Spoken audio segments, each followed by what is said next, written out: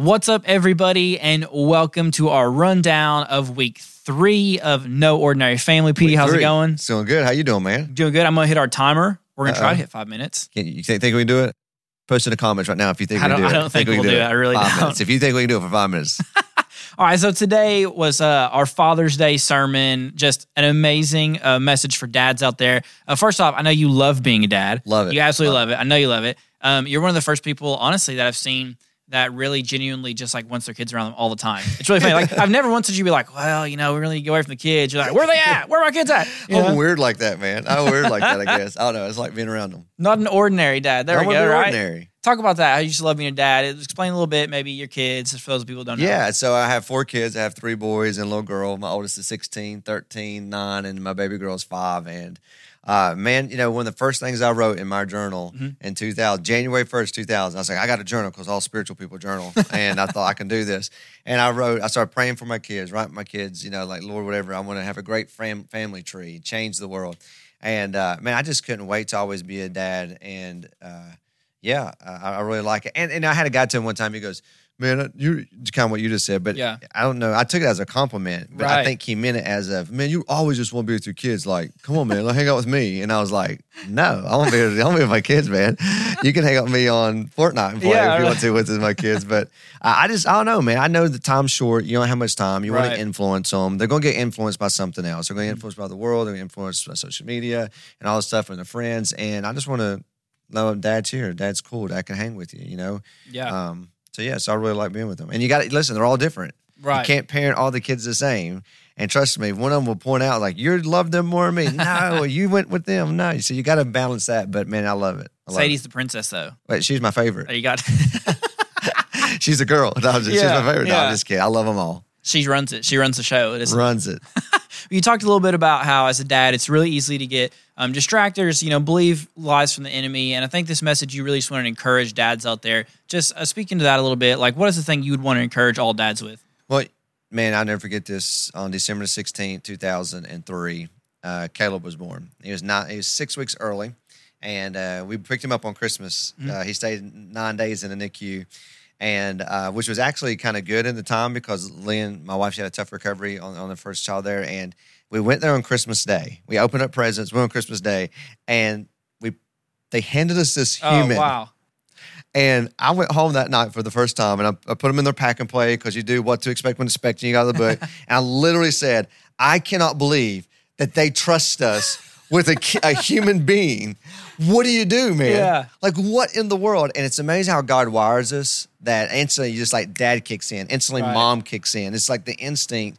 And what happens is so cute and fun in the beginning. A lot of times dads can get distracted. Dads has the pressure to perform, pressure to, I say that, to outdo somebody else or climb the corporate ladder. And there's nothing wrong with dreams or aspirations, but when they get distraction and you can't come to your kid's game or you say, hey, someday dad will be there, someday dad will take you, someday we will do that, before you know it, someday's gone. Right. And I just want to challenge dad, don't be so distracted with life, but also with lies. Yeah. Because a lot of dads don't think, I don't think I can be a good dad. I didn't have a good dad or you didn't have a good dad and my dad said this or my dad said that. And I believe that I may be like them, or that's just how it always is. Stop believing the lies. You can be a great dad if you choose to be. I love the line you always talk about how you can change your family tree.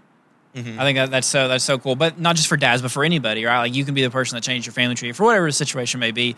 But the passage you're preaching from was Joshua chapter 24. You kind of walked through that a little bit. Go ahead and hit on some of your points from Joshua 24 there for us. Yeah, he says, today you must choose who you will serve. So now, I know he's talking to all the Israelites. He's not talking just to dads that day. I get that. But the application, Dad, is who you're going to serve. Yeah. Everybody serves something. Yeah. You can serve your iPhone. You can serve your bank account. You can serve a title, a degree in college, or you serve or want something. Yeah. And he says, but you got to choose today. Make a choice. So, Dad, what are you going to serve? What are you going to choose? It's your choice. I can't make you.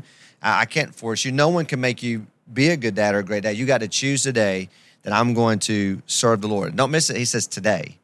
Don't wait till when my kids grow up or when I have kids, I'll begin to serve. I look back when we got married, I volunteered at a church. I was a Sunday school teacher, volunteer youth leader. So I did Sunday morning, Sunday night, and Wednesday night. And I didn't have kids yet. I was already serving. Yeah. So all of my kids know is dad's serving. Now you say, well, you're a pastor. You're supposed to. I wasn't getting paid. I'm teaching Sunday school, man. I'm here 3 times a week teaching kids. Why? Because you serve the Lord. And so dads, we set that example. Don't wait to, you could do it now. Don't wait till you have a family. Start doing it now. Right. I love the line you said, you show me a dad that serves Jesus, I'll show you a family that's following him. Absolutely. I mean, hands down, I've never seen a dad who's sold out for Jesus that their whole family wasn't. Right. I haven't seen it. That's amazing. I love that line, and just the illustration of that. I think it's really easy. Even looking back, maybe growing up, thinking about other people or families I was around and things like that. It's like, oh wow, like that's really crazy. When you think about that. I love this line too. You said, if you want to be a man, follow the man. His name is Jesus. That's just another great, tweet it out, put a Facebook comment right there, right? That's so good. But I love the verse you ended up with. For me and my house, we will serve the Lord. Maybe just to wrap up with that decision, I guess you have to make internally. Well, Joshua, in that context, he was saying some people want to go back and worship the God of Egypt. That's where they came out of bondage. Some of them want to worship of the culture of the day, the Amorites that are in the culture today. And we see that now. Some people are on their ancestors like, well, they worship, or hey, what's culture changing? So let's worship what culture worships today. Joshua stands up for everybody. Mm-hmm. And this is a guy who took after Moses, man. I mean, you got to follow Moses. That's a tough gig, Talking about the pressure. And he stands up for everybody and says, but today, I'm going to choose me and my family will serve the Lord. And that's a beautiful picture of when dad follows the Lord, the whole family. Now, it's not a guaranteed success. We know that kids God gave you a free will. Some people choose to go side. You did the very best you could do, dad and mom, and the kids go sideways. But that's very rare when mom and dad's really serving the Lord, and you instill that in. So I just made a choice today, well, a long time ago, but we're going to serve the Lord. Dad's going to follow the Lord, and anybody can do that. Any dad can do that. You can start today. That's amazing. Anything else, Petey? That's it? Feel free to. Well, I had a few cups of coffee, so I could probably go on talking We could go more, but let's see what time we're at. How much time? Oh, 6:45. We went over. We was going to talk about the grill. Having a good, getting the grill. I want to get a smoker, man. I want to get like a smoker and start smoking. The green egg, is that what that is? Yeah, there's a green egg. There's an electric smoker, I heard. Yeah. I think Eddie Sorrell, he got me hooked on that. My dad's really into pizzas, and I'm trying to get him to get this, the Uni. It's like an outdoor pizza grill thing. Is it kind of like a brick oven pizza? Yeah, it's amazing. It's awesome. Man. It's fancy. So Trevor Stone Brick Oven Pizza. Maybe there's a business idea. Stone Pizza. Stone Pizza. Is that taken? I don't know. It might not be taken. You can invest in this company. All right, Stone guys. Pizza. Thanks so much for hanging out with us for our rundown of week 3 of No Ordinary Family, talking about fatherhood, no ordinary dads. Thanks for joining with us. We'll see you next time. See you next time.